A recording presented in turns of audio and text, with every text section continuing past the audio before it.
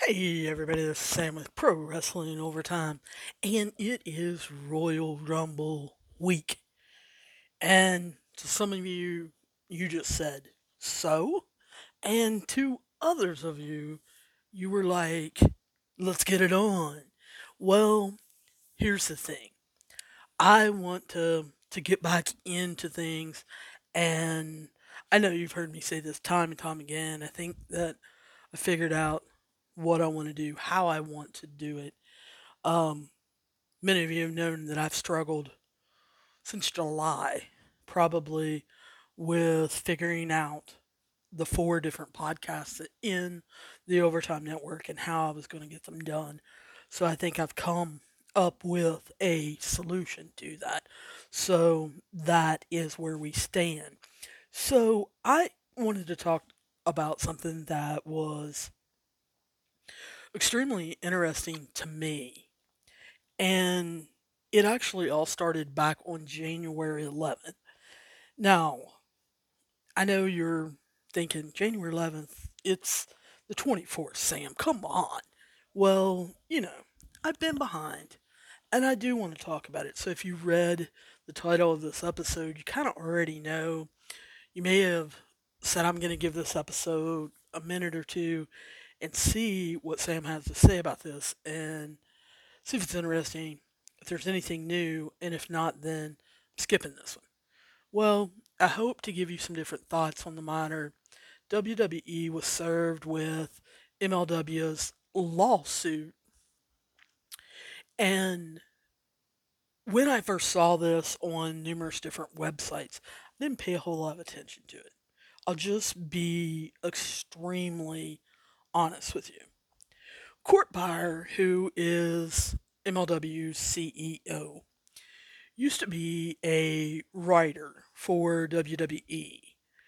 If you hear him in any interviews or media press conferences or anything like that, he's not real high on the WWE.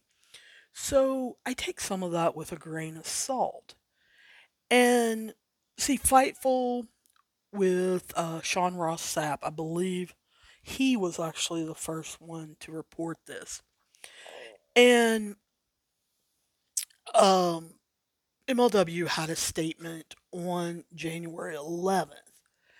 And I think the reason why it caught my attention was AEW is having so much success doing their own thing.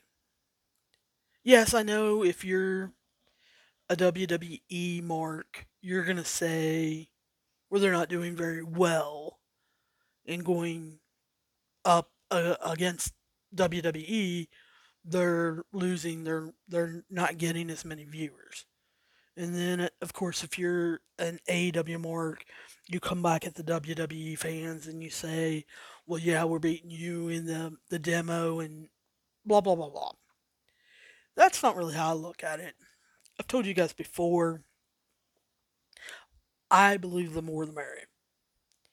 There are a lot of different wrestling promotions out there that give people different types of wrestling because people like different kinds of wrestling. And so I think you really got to figure out what you like, or do you like a little bit of everything, which is me. So I feel like AEW is having some success in creating a different brand. After watching GCW, The World tonight, where they went to the Hammerstein Ballroom, I believe, and I tweeted this out, I believe they are strong third. Yeah, yeah, I know some of you are going to come after me and say, no, no, it's New Japan. Not in the United States, it's not.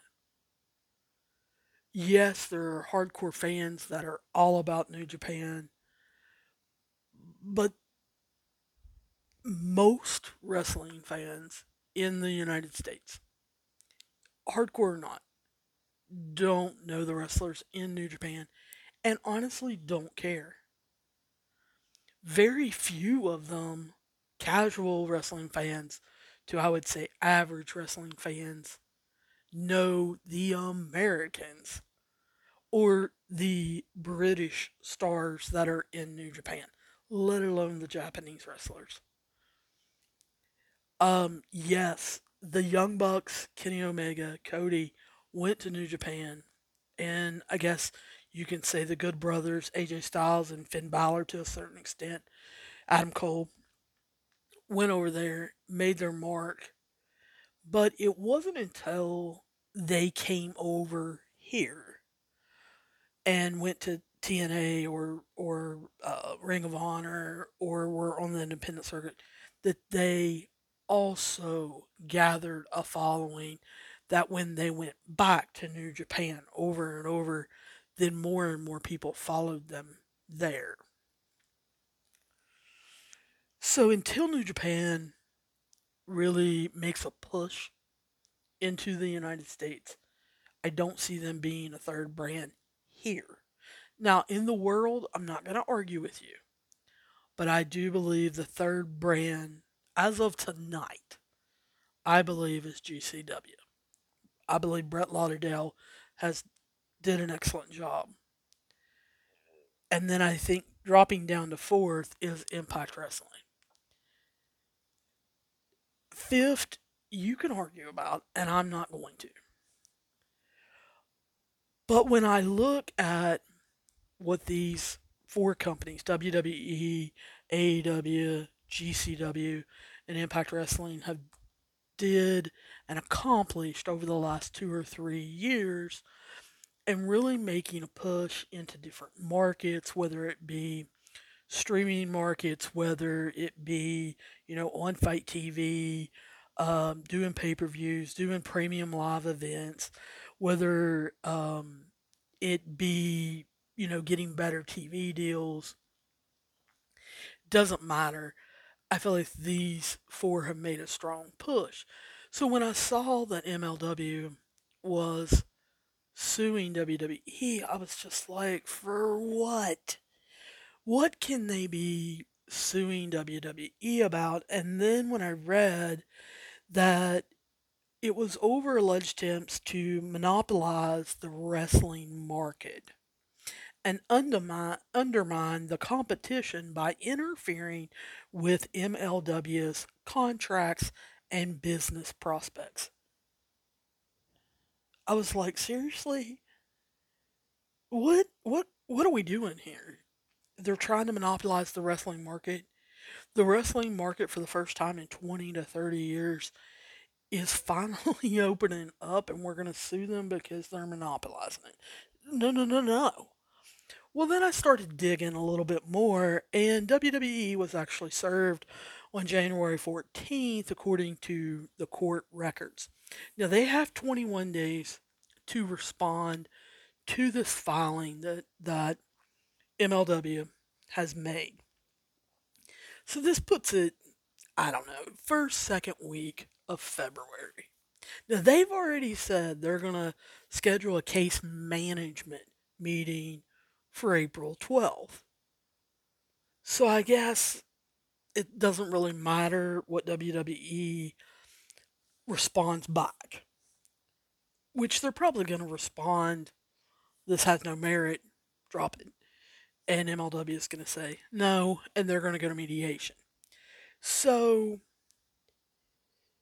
my first thought was, does MLW have the money to fight WWE? Because we all know how WWE likes to do in their court cases. They like to string them out so that whoever is suing them has to pay their lawyers over and over and over throughout all these stupid little hearings and discoveries and depositions and all this, and they drag it out so that a little guy like MLW uses a lot of money to fight them.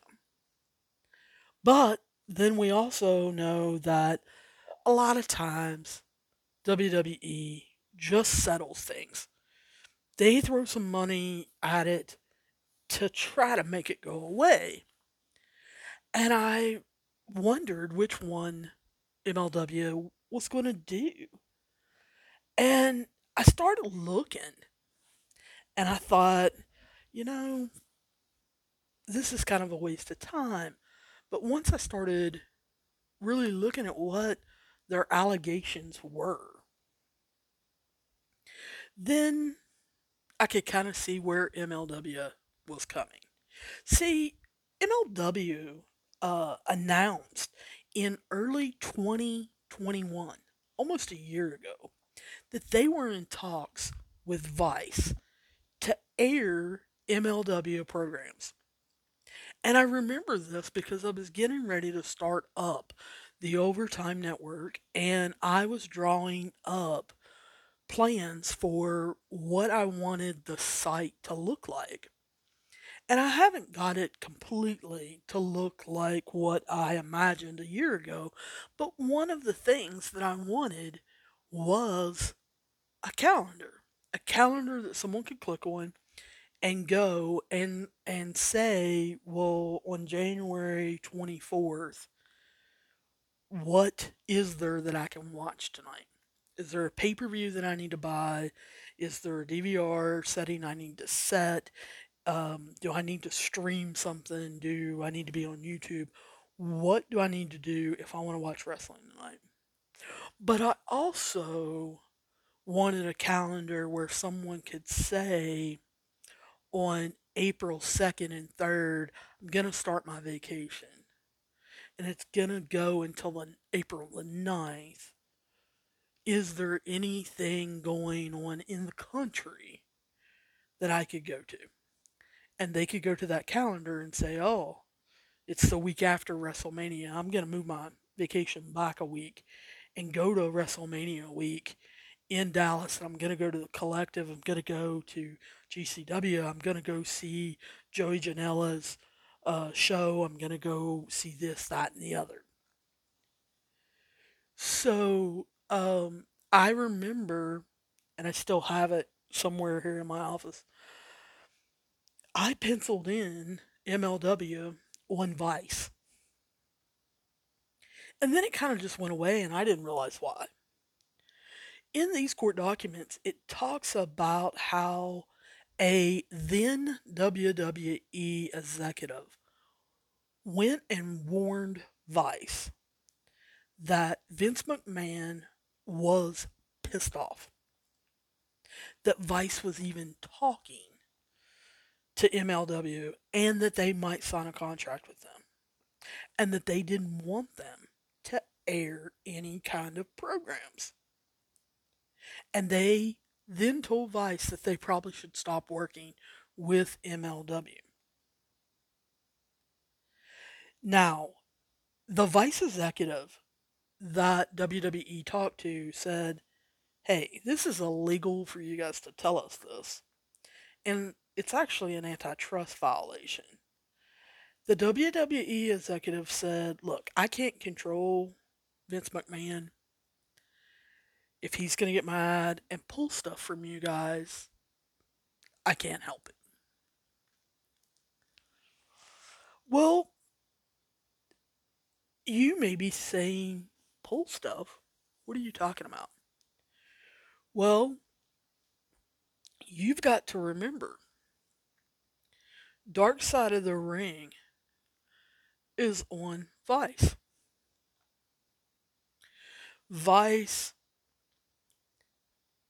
receives the Dark Side of the Ring. Jason and Evan talk to people in the WWE about a lot of those episodes, what they remember, and they appear in those episodes or they appear on background. They also did Vice did a 2 hour long biography series where they did 2 hours on Steve Austin. They did 2 hours on Ultimate Warrior, 2 hours on Rowdy Roddy Piper. Who else did they do them on? They did six of them. They did the half an hour, I believe it was 8 episodes with Top Dollar, AJ, where he went with WWE legends to search for memorabilia to put in the WWE warehouse slash museum that they say they're going to build. Remember, they went to look for Kane's mask and all that. All of those aired on Vice and A&E and into that network. And if they were going to continue working with MLW, Vince was going to cut all that off. So that's a pretty good threat. But like the Vice executive said, it's against the law. So Court Byer come out, and when he entered these court documents in, and they got it on the docket, and they got the case management meeting and everything, he put out a statement saying, I think we speak for the rest of the professional wrestling world when we say this anti competitive behavior has to stop. Well, I totally agree with him. I think most fans do, whether you're a WWE fan, whether you're a New Japan fan, whether you're an AEW fan. We want to see all of this garbage stopped. So many fans have really had their eyes opened this year by seeing what WWE did in 2019, 2020. When AEW came on the scene and they started signing people, and they made their first big signing with Chris Jericho, WWE took that as shots fired, and they started raising their wrestlers' contracts, paying them more money. Some of them negotiated days off, some of them negotiated different travel options and things like that. And this was seen as really good in the business because wrestlers were going to get their salaries upped a little bit. But then what we saw was WWE going through basically signing anybody that they thought had talent and stockpiling them down in the Performance Center, NXT, and in 205, and somewhat on the main roster. They could afford to do this. And remember, they had two separate touring schedules, plus the Performance Center, plus the NXT TV. And so they had more than enough room to do it, and they felt like they were earning enough money. Well, what then happened was the pandemic. We hit March of 2020. They all had to move into the PC. They brought Nick Khan in later that year, who was a financial cutting wizard, and he realized, why do we have 200 wrestlers, 250 wrestlers? What stage are they at? And no one could answer him. And he was like, look, when you bring someone in for the first 6 months, they need to be paid this. When they're, 6 months to 2 years into their career, if they're at this level, they need to be paid this. If they're at this level, then they get paid this. If they're at, the top level, they get paid this. When they're, 2 years to 10 years, they get paid this.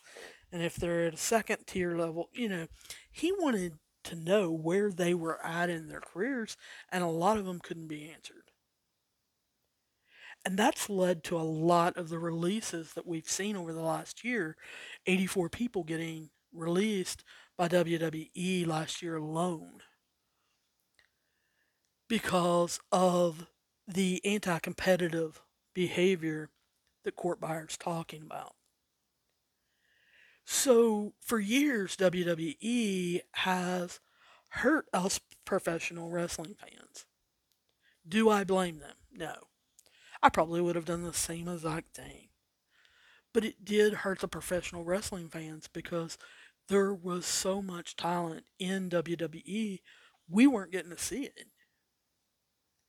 You were maybe getting to see someone perform on the main roster for 5 minutes, whereas now they've been released and we're getting to see 20-minute matches by them every single week. Or they're making more money now instead of sitting at home. They're getting to travel the United States and do what they love. So that's the thing. The second complaint that they had was that MLW was in line for a major streaming deal with Tubi. Well, Tubi is owned by Fox. And of course, Fox is the Friday night network provider of WWE. So again, WWE put a stop to it, saying, we're with Peacock right now, but eventually that's going to run out here in about 3.5 years. What if we want to put it on Tubi and you've already got MLW? So by filing this lawsuit, MLW is wanting money that they could have gotten from Vice, from Tubi, if WWE wouldn't have stepped in. That's what they're asking for. They're asking WWE to pay them that money that they would have gotten from those deals, plus interest, plus their lawyer fees. And then they want a court order saying that WWE will stop interfering with them in the future. Now, of course, WWE says that they believe these claims have no merit and they intend to vigorously defend themselves. Well, I don't blame them. But personally, I'm interested to see if MLW can touch them. I like MLW. I am not enjoying MLW Azteca. And that's a different podcast episode.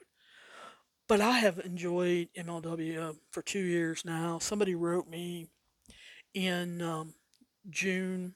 Well, I guess it will be 2 years. Wrote me in June of 2020 and said, "You've got to start watching MLW." Just so happened, I think the very first episode that I tuned in for, that I caught, or that I found, or whatever, had TJP on it. And I want to say that he was wrestling low key, but don't hold me to that. He may have been wrestling Myron Reed, but I really enjoyed MLW. I enjoyed the Dynasty with Richard Holiday and Alexander Hammerstone. I enjoyed Filthy Tom Lawler's Team Filthy. I really got into that, and I put it over on this podcast. Some of you got to hear me talking about that. So I would have liked to have saw what they wanted to put on Vice. Was it just their weekly TV show? Or was it some of the other things that they put on YouTube, on their YouTube channel, such as Alicia Toots interviews that she does, as um, her and another reporter right now are in a race to discover stories, and that is one of the storylines of the programs. So I would like to see that expanded. If they could do some of that also on Vice, they would have had a winner.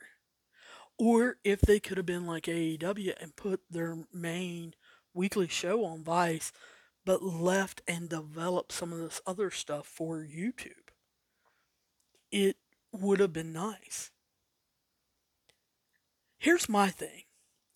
I guess I would have liked to been there the day that someone walked in and explained to Vince McMahon what MLW was doing. And what did they say? Did they build it up that Court Bauer is going after us? Or did they legitimately tell Vince McMahon, this is a part time program that has less than 20 wrestlers on full time contracts? Most of these wrestlers wrestle elsewhere all the time, and MLW does a set of tapings. It's a 1 hour show once a week on YouTube that they're wanting to move to Vice. I want to know if they explained it to him like that. Because if I think if they would have explained it to him like that, he would have said so. Who cares? I don't think Vince McMahon would have been the least bit worried about it. I don't think he would have been pissed. I don't think he would have been mad. But if they told him that it was Court Bauer trying to get into WWE stronghold and went after it like that, then that's a different story. Because I don't understand why WWE would be afraid of a little 60-minute wrestling program. But maybe, I don't know. Maybe I'm wrong. I'm interested to see what happens here. I think there's going to be a settlement, and we're going to hear about it in March, probably late March, when everybody else is paying attention to the road to WrestleMania and really couldn't care less about this. But like I said, it was interesting to me. I wanted to make an episode on it so that you would understand it and it would help me understand it a little bit better. Let me know what you guys think. You guys know if you have any questions, comments, problems, or protests, you guys can tweet at me, Pro Overtime. It's two O's, Pro Overtime. Or you can write me at prowrestlingot@gmail.com.